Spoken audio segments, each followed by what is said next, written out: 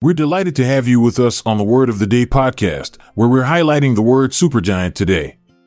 Let's dig in and learn something new. Supergiant is a term used in astronomy to describe a type of star that is exceptionally luminous and has a diameter that is more than 100 times that of the Sun.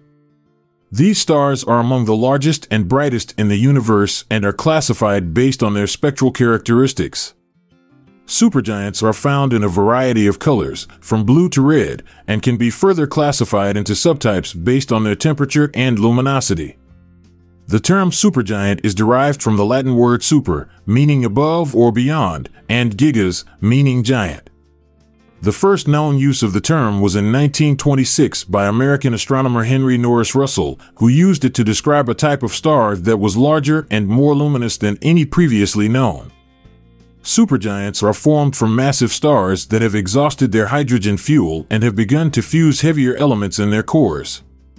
This process causes the star to expand and become much brighter, eventually leading to the formation of a supergiant. These stars are short-lived, with lifetimes ranging from a few million to a few 100 million years. Antonyms for supergiant include dwarf star, subgiant, and main sequence star.